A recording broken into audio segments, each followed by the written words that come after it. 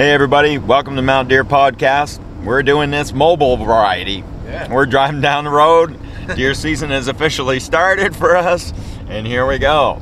Yeah. Actually, it'll start tomorrow morning, but it's Sunday and we're traveling, headed northwest and northeast rather, and we've got Jimmy behind us and driving down the road, and we thought we'd try a little mobile podcast and see how it goes. What do you think, Taylor? So if you're hearing a lot of whining and car sounds and the wind and stuff, that's probably why it's My not. hand stuck in the jerky bag, right? Yeah. Not bad though. Terry made the mistake of giving Taylor some jerky, and he's already broke into it, so we're going to have none for the whole trip. Yeah. Because we've already eaten it all. Yeah, We've we're only been 10 miles. yeah, I was gonna say we've only been driving 15 minutes or so, and we're out of jerky now. But lots been happening. This has been so far has been decent. Lots of people shooting deer, but one of the things we're noticing is the weights seem to be down. Well, the majority of the does that we've been reporting, we're a reporting station, and we have deer brought to us, and we weigh them. We write down all the hunters' information and get some biological information for the state. And the does that we've been reporting in our little 4-day muzzleloader doe season, plus our archery season, some of the fawns, the other reporting station that's near me is reported a 36 and a 38 pound fawn, and we've done a 40 pound fawn. And I don't care so much about somebody shooting a little deer. I was a little bit concerned about the weights. Of course, I'm only looking at 3. If people had shot more, it'd be a real good indication. See, one of the good things about shooting fawns is that you find out how the herd is doing. Remember, a fawn has never been through a winter. It has only been nursing on mom and eating grass and summer feed. So that part of it isn't a reflection about the habitat. But mom's health is reflected quite a bit in the fawn's weights. Plus, on top of that, when the actual breeding has been occurring is another part of that tends to be reflected. So the fawn information, like on youth weekend, is real important to us, and important to departments, and it's a reflection of how the herd is doing. It's one of those like land flags that tells you how the land is doing. You measure the antler beam diameters, especially on 1.5-year-olds. That's a real important thing.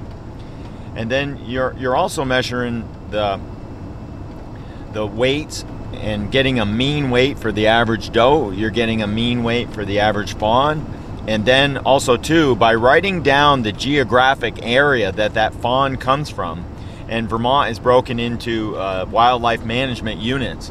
And each one of the units, most states are, and the reason they do that is so that they can get a feel for how the land in that unit is doing. In Vermont, our land units are broke up into like geographically sound the similar areas. Like if you're talking mountains and big woods, they're broke up into those. If you're talking farm valleys, they're broke up into those. And only a few units have a real diverse terrain. Most of them are broke up in a way that law enforcement can work with the roads. It's easy to understand what area you're in. And then also too, it talks a lot for the geographic area and how it's doing. Like if it's climate and it's real nasty and it's a real nasty cold area versus a warmer sunny valley kind of area.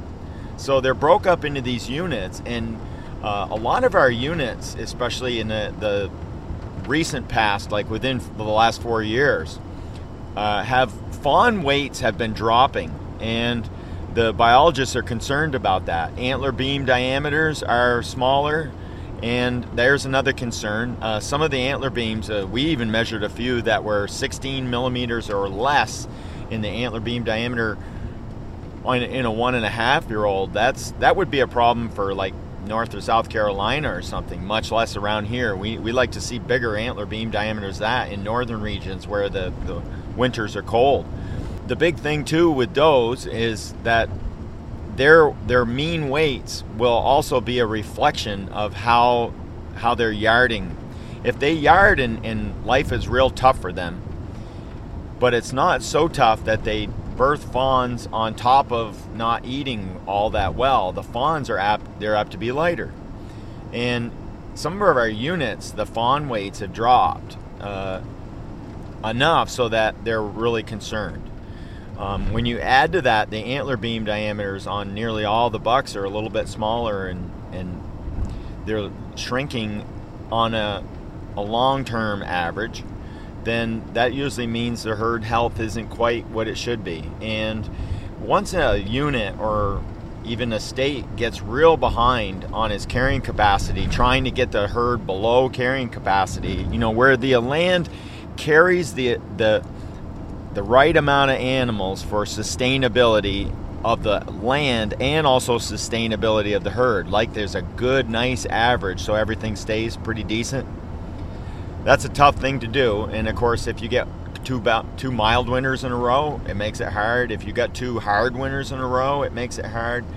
Sometimes even just one big slammer winter can really do a job on the yarding areas. And if your yards are like at a 5, out of 10, they're not good, they're not bad, but they're average. And then you get 2 slammer winters, it can really take it down to a 3. And if the herd is high on top of that, now it may take 30 years for that yarding area to recover so that it could go back to holding at least a decent mean amount of deer. But the only way you can really do that, though, is if you either need to let the land knock back the amount of deer and then slowly regenerate over time, or we as hunters have to knock back the deer herd in order to let your wintering habitats come back around. Exactly. That's what you do is you can't really measure land to say how productive it is and how good it is. It's really tough to do because it varies so much. But the best way of measuring the land and how the land is doing is to measure the deer that come from that land. So each management unit, they're writing down where that deer came from, and they'll get a good average for that unit. And they'll mix that with the winter severity index, which is every day that it's below 0, that day gets a mark. And then it gets a second mark if the snow is more than 20 inches here in Vermont. So an average winter is about a 46. And 4 years, working on, it'd be 5 years now, we had the mildest winter we've ever had, which was a 9 on the winter severity index statewide. The 9 was the average. So we had this big boon of fawns. When you have a real mild winter, you get a big boom of fawns, and the fawns hit the ground. And then 4 years later, last year, we were shooting 4-year-olds like crazy. The state was. I saw a lot of 4-year-olds. The buck population, kind of the best way to figure it is to imagine the buck age class structure of button bucks, 1.5s, 2.5s, 3.5s, 4s, all the way up to 14. We've had some 14-year-olds. If you imagine that population, you'd think of it like a pyramid. The base of the pyramid would be button bucks. There should be more button bucks on the ground than any other kind of buck. The next would be 1.5-year-olds, and then the next 2.5s and 3.5s, and the pyramid would gradually shrink as you go up.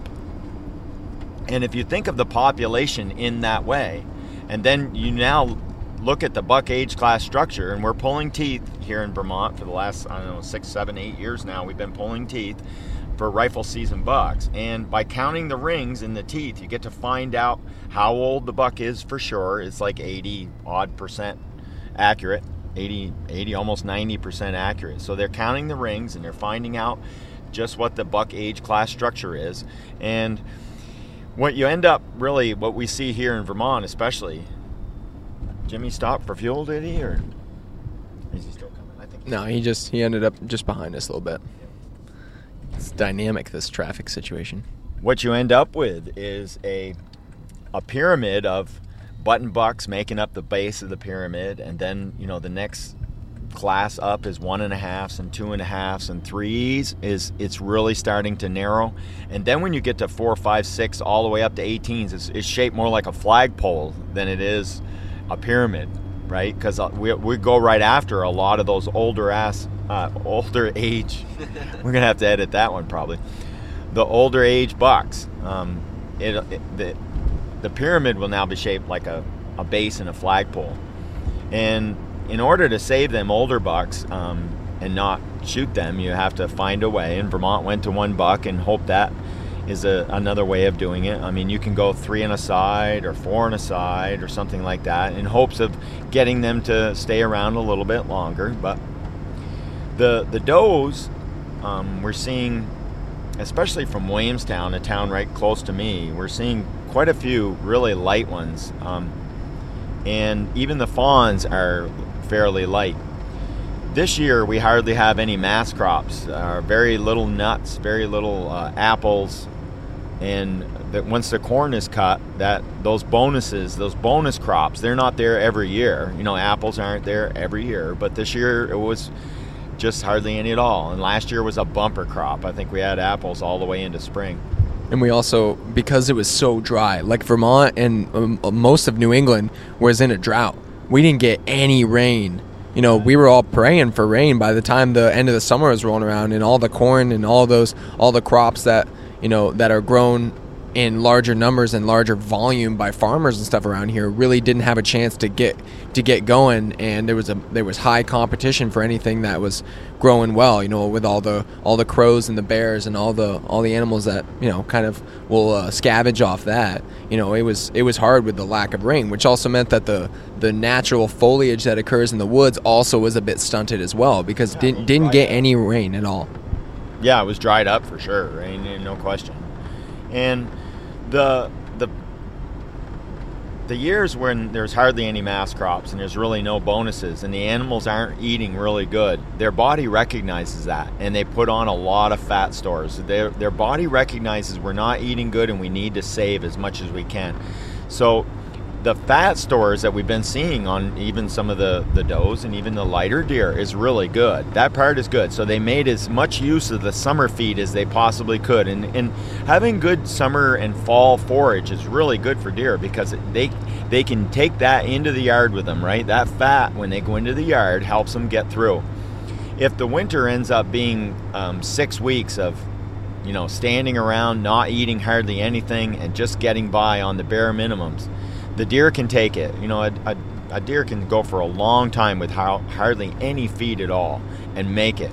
But when it lasts for 12 weeks or 14 weeks, when the winter is really rough and hard for almost double that length of time, that's when you really start losing lots of deer. And also, too, a lot of the does will absorb 1 or 2 of their fawns. If they're not doing well, they'll reabsorb them, especially if the winter is real early.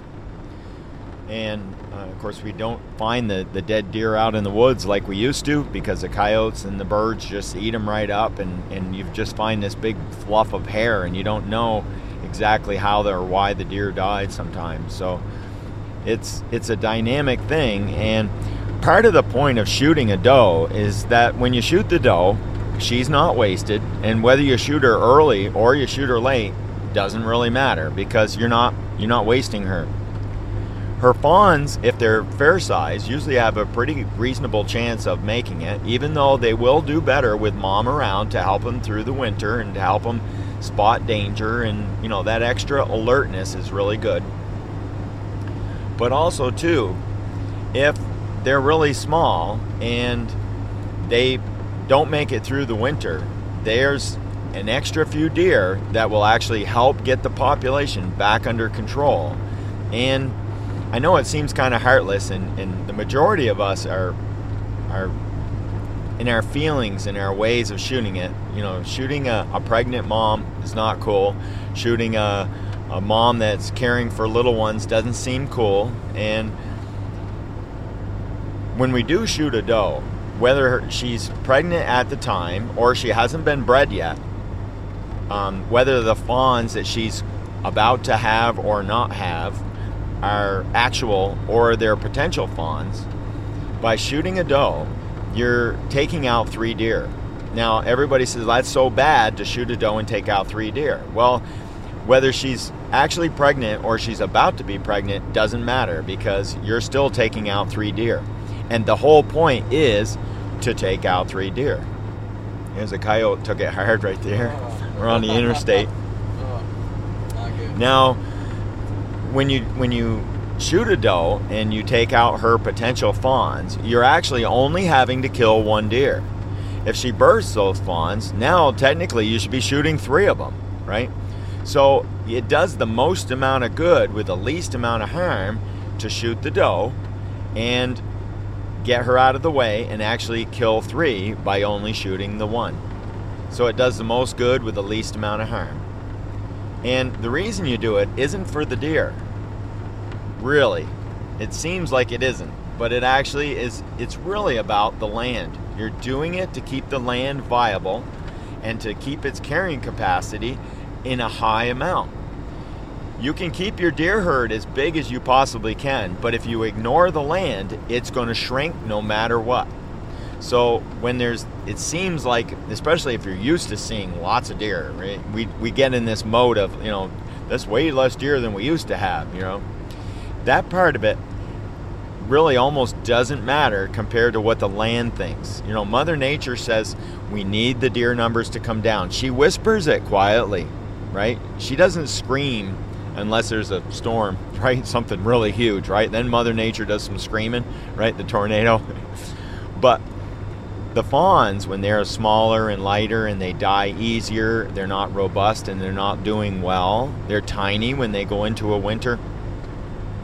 That's a whisper, right? And they just die and fade away, right? The coyotes and the bobcats and starvation and disease and roadkill and all those things, right? You have to grow a deer for all of those things because everything kills deer.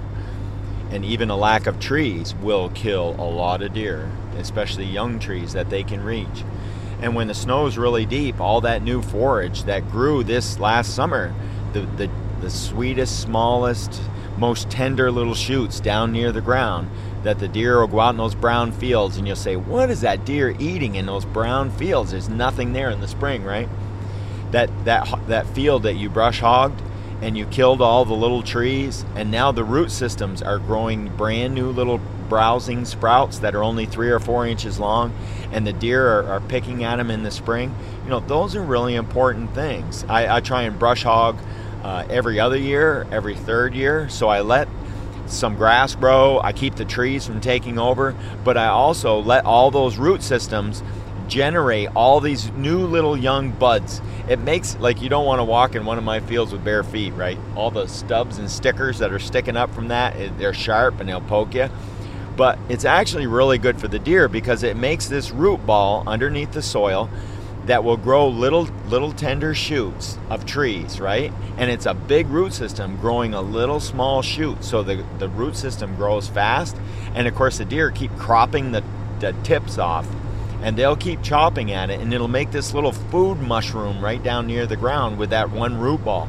So having a stubbly field that's trying to grow with goldenrod and younger trees and stubs in it is really good for the deer, especially in the spring. So I try not to brush hog too often because, they eat the legumes, like the clovers, the alfalfas, the leafy grasses. They like those. A lot of the bigger kind of things that we would think of as weeds, right? Milkweed and goldenrod and the nettles, right? Deer just love all those little tiny seeds, and they'll pick at all that fluffy stuff. I don't know how they get it off their tongue, right? All that little goldenrod fluff, but I've watched them just lick the goldenrod fluff and get those itty bitty little seeds.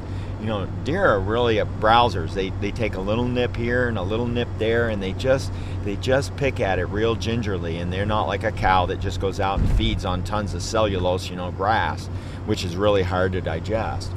So having a real diverse older field that you pick at is really especially good in the spring when the deer, it's been protected all winter, the deer can't eat it, it's under the snow.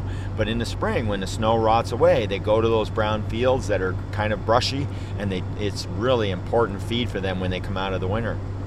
There's a lot of little things that you can do, and the more you study what deer really love to eat, it makes a huge difference. One of the things that I noticed is a lot like when you're trying to, suggest what kind of deer people need to pull out of the herd in order to best impact. impact the deer growth and to, for the overall health of the herd, whether it's how what your buck age structure is that you're shooting for, and what your antler point restrictions are and things of that nature, as well as what you do for doe regulations and for doe seasons and all these other things. It's hard to kind of suggest a science-based approach to how you should manage your land, as well as how you should interact and use your deer tags in the season, because a lot of us have certain ideas about what we will and what we won't shoot, and how we can even manage our land. And that was something that we talked about in another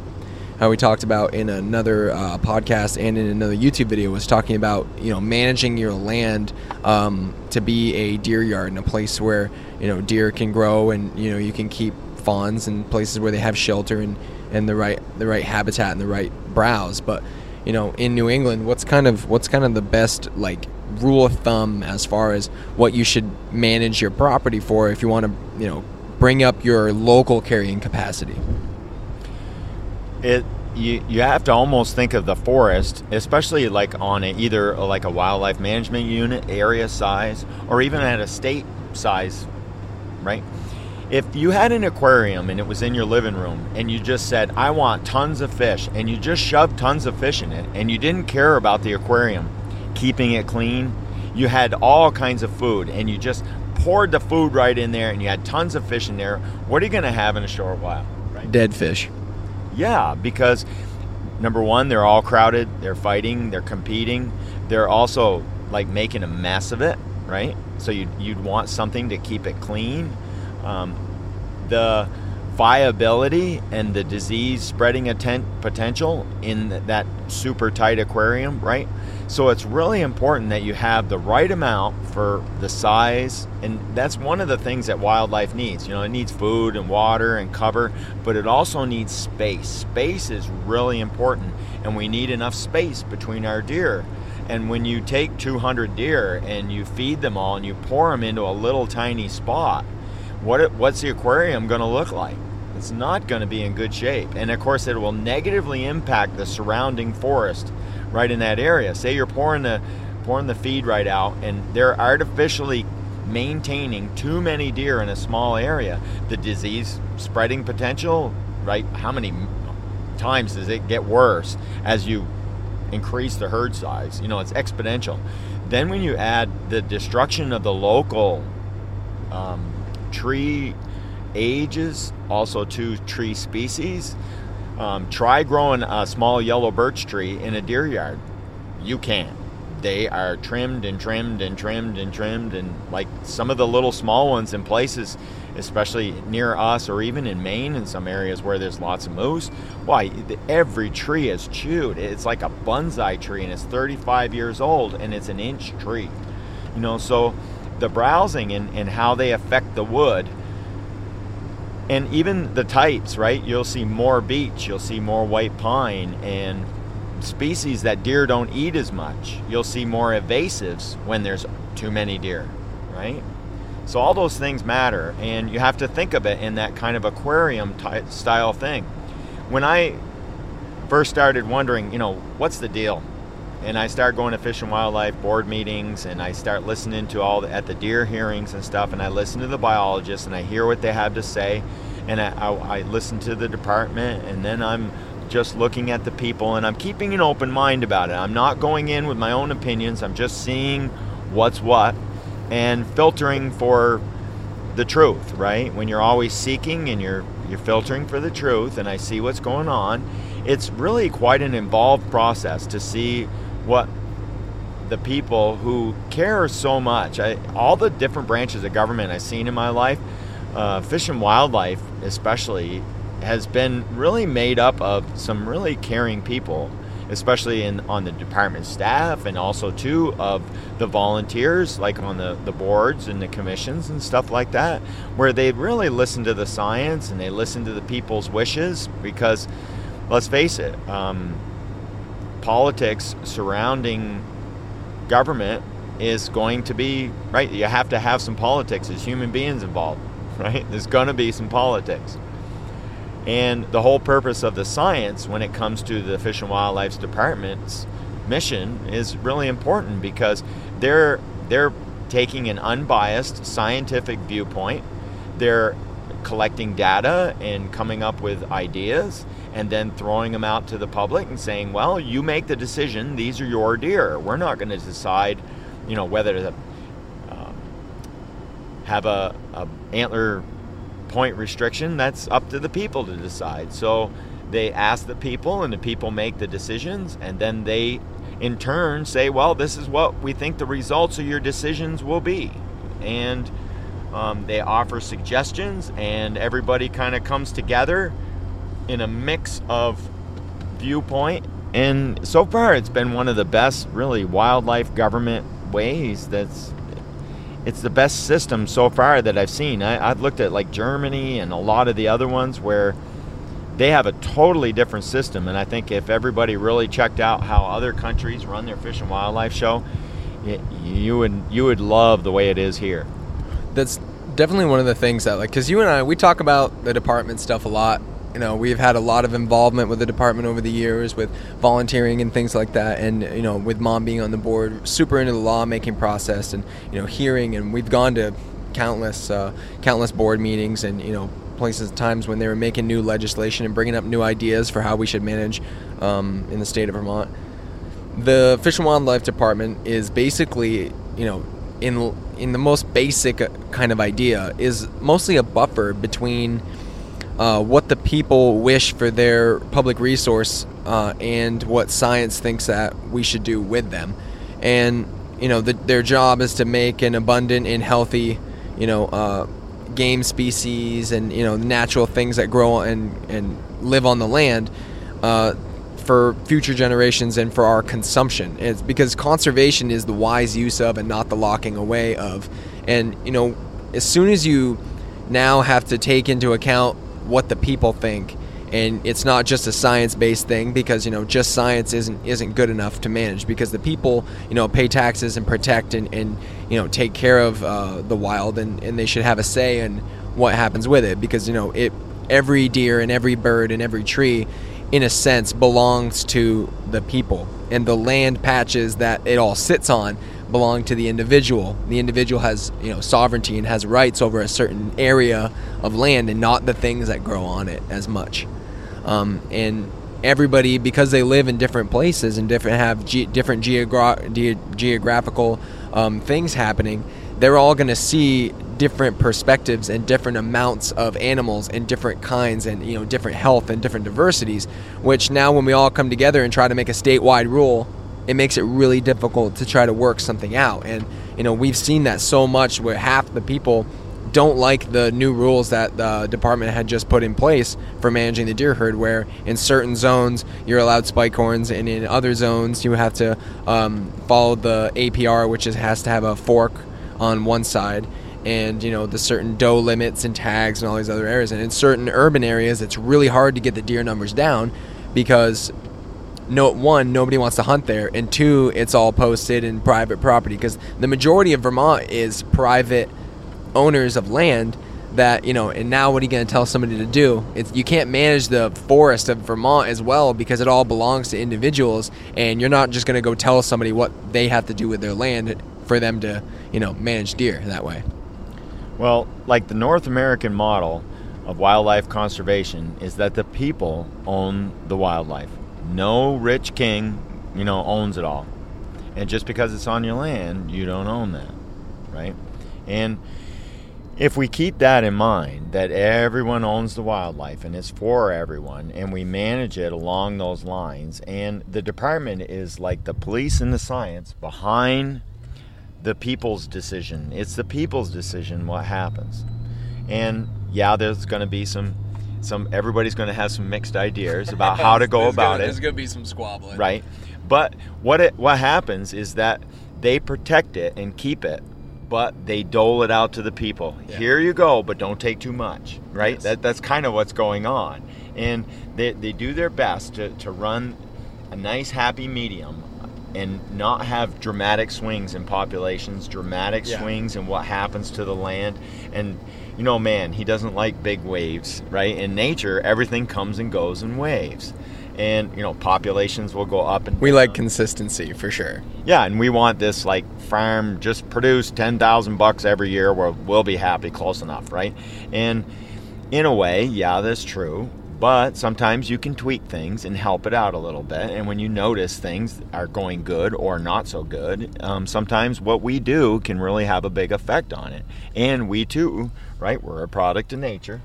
If anything, we probably could use a people biologist. It wouldn't hurt a thing, right? Because we have such a big influence. That's not gonna lie, that's actually a really good idea. Yeah, really, you almost need a people biologist in a way to explain to science and to the people how people's behaviors and values affect their decisions and what they decide. You can apply for a doe permit and say, I don't think it's good to kill any does, and rip your doe permit up and throw it away. Meanwhile, they print 7 more and say, look, we've really got to do this. It's that serious. It's in Vermont, it's 7-1. You issue 7 doe permits to get 1 doe dead. So when you see this 20-odd thousand does that need to be shot, and I don't see that, right? And you say, well, what's the matter with shooting that many does? What's the real reason behind it? What's your motive for never wanting to kill a doe? Is it so you can get easy deer, right? It might make it more difficult for you to get yours, right? All those things come into play. And of course, it's part of a scientific outlook that needs to be taken in, because the people's values, if they value larger, older bucks, or they just value high deer numbers, or they really value their shrubs out front, right? All those things make a difference to how you go about managing your herd and coming up with a happy medium that works. What do you think of the regulations in Vermont versus other neighboring states? Are you happy with what's going on, and what's kind of been your perspective? What have you seen on the land, and do you think it's made a difference? Like, not being able to shoot spikes and things like that. Do you think that's made a difference in the deer herd in Vermont? Most of the time, there's like a delay in how things get done, and when you say the land gets bad, and we notice it, we're already a year behind when you notice it, right? A deer has a hard winter. The following year, we measure how last winter was by killing deer and measuring the deer that came out of last winter's woods, right? When you're in an area, and winters are the biggest number one killer of your deer, winter severity is our biggest, because we're so far north, and the winters snow and it's cold. We're near the northern edge of whitetails, right? So when you see the delay, right, the woods are bad and the deer came out of the woods and they're not in very good shape. It's now been almost a year that the woods have been bad for, and we now are just finding out by shooting the deer and measuring them right now from last winter. So there's 1 year of a delay. We notice the woods are bad, and we adopt some legislation. We say, okay, we gotta kill some does. We've got to kill more of them in this area. Over here, the herd has room to grow, so let's not kill any, right? You make those decisions. Now, it takes almost a year to get that legislation all passed in the rule book and all ready to go for the following year. So as soon as the land gets bad, you're 2 years behind the 8 ball before you even start to try and fix it. Now, say you had a rainy rifle season and you needed to kill lots of deer, and you're not really able to get the deer numbers down to where you want them in 1 year. And say it takes 2 or 3 years to get the level down to where you want it. Meanwhile, the woods were bad, and now they're getting exasperated even more. You can get 4 or 5 or 6 years behind the 8 ball before you even begin to start correcting it. And the delay that happens, that's the part that's disappointing for me, because there's so much of a delay in how long it takes to get things back under control. So getting out of control is a major problem for us. We don't want it to be out of control, and as soon as your herd gets above or beyond carrying capacity, getting it back under control is such a job, because the land is not so good, and then it gets worse while you're trying to fix it. And that again makes another extension, right? Because it has to, the worse the land gets, the longer it has to sit to come around. So that's how she would solve the problem, right? She would slowly starve them all until they were all gone, and then she would come around, and then the deer herd would come back up again, right? That part of it is exasperating for me because it takes so long for us to kind of notice what's going on and then do something about it and have results. And that's the difficult part for me, because I watched the moose herd get really big, and 10 years before we really started knocking them down, I'm like, we need to kill them. There's too many. There's just too many moose. And they were like, yeah, I suppose we can turn it up, and I suppose we can turn it up, and they did, right? They just kept turning it up a little bit, and this was the first, moose explosion Vermont has ever had, and we had this like moose explosion that came along, and most of it was centered around one piece of machinery in the timber industry, right? The fell buncher. As soon as the fell buncher came into mainstream use, and it replaced 30 guys with a chainsaw, and we started really knocking timber down, and there was bigger clear cuts, they were huge, and it was a real efficient way of getting the trees down, and it made huge areas with new successional forest, and the moose were in Quebec, and then they had this giant food source just suddenly become available, and they moved right in, and the herd just exploded, and we had never really known what too many moose was. We didn't know the magic number that we needed to be, and of course that's kind of normal everywhere. At first you just don't know, especially with a new species kind of moving in. Yellowstone will have to learn what a good number of wolves will be, right? So there's a learning curve, and sometimes there's a delay there that I'm not always real satisfied with, but I also understand it, and I understand the timber industry and the fell buncher and what it did to wildlife, right? A lot of times you can follow the dollar signs and figure out what's going to happen to wildlife next. Do you think that the legislation, though, for the deer numbers and for the trying to change the buck age class structure, do you think that has been positive or negative on the land and the deer herd as a whole? Actually, a lot of the rule changes that they did make were pretty good. You don't want to make drastic rule changes really fast, because that can you can get into this like collie wobble. It's like riding a bicycle and turning the steering wheel real hard. You don't want to do that. You want to look right. I just thought of when we were bringing you had the tree stand. Casey was bringing down tree stands with the tractor, and I had one with the bike, and we were bringing them down for hunter safety, and I hit a pothole, and it kicked my tire sideways, and I hit the dirt going 30 down it with a tree stand in my hand. I got smashed up. Never ride a bicycle with a tree stand in your hand. Okay? in case you couldn't just like know that off the bat, I didn't, and I got beat up for it. Oh, that was a flashback. But it goes to show, like, you want to drive the wildlife vehicle looking way down the road. Yeah. And you don't want to drive like a teenager just looking over the hood from year to year, because you'll drive down the road and you'll be wobbly, right? One of the things that's hard to do that, though, is our system for measuring and our system for taking into account how the land is actually doing, and the sample sizes and the sample areas and the information coming in from the public is really hard to get super, super accurate numbers, because it's such a dynamic and hard thing to measure. Yeah. The deer herd and the trees and the health of the land is super, super hard to do, and like the department's job is a tremendous feat. Oh, and not to mention, like, to listen to tens of thousands of people and what they want. If you add the public into it, now it's a head shaker, right? There's a lot going on there. And like in Vermont here, the Fish and Wildlife Board is the rubber bumper between the department, the science, and the police, right? And wildlife protection and keeping of the wildlife resource for everyone was so important that the legislature gave that division its own law enforcement branch, right? That's why we have game wardens, because it's that important that everyone own the wildlife, everyone share the wildlife, and we do it for the good of the wildlife and for the longevity of it and for the people. And it's really important that we have a good relationship with our land.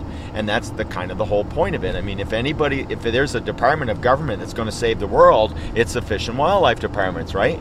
They're supposed to marry the people and the land, right? They're the minister.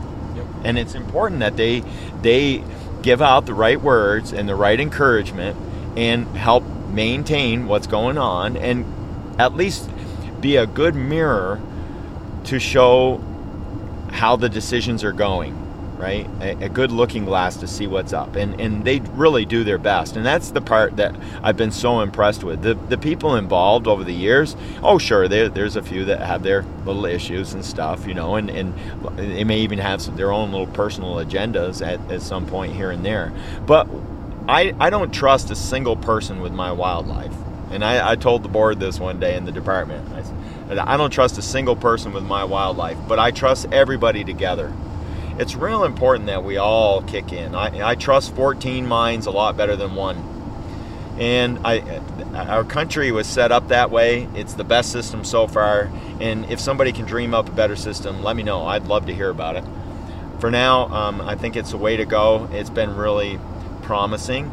It has its shortcomings, but I've been impressed with a lot of it. And I'm really hoping that everything continues to go as good as it has. And yeah, you're going to have years when, like this year, Vermont's herd, probably of all the New England states, Vermont's herd's probably not in the best health. I would say we probably have the poorest herd of all the 4 or 5 New England states.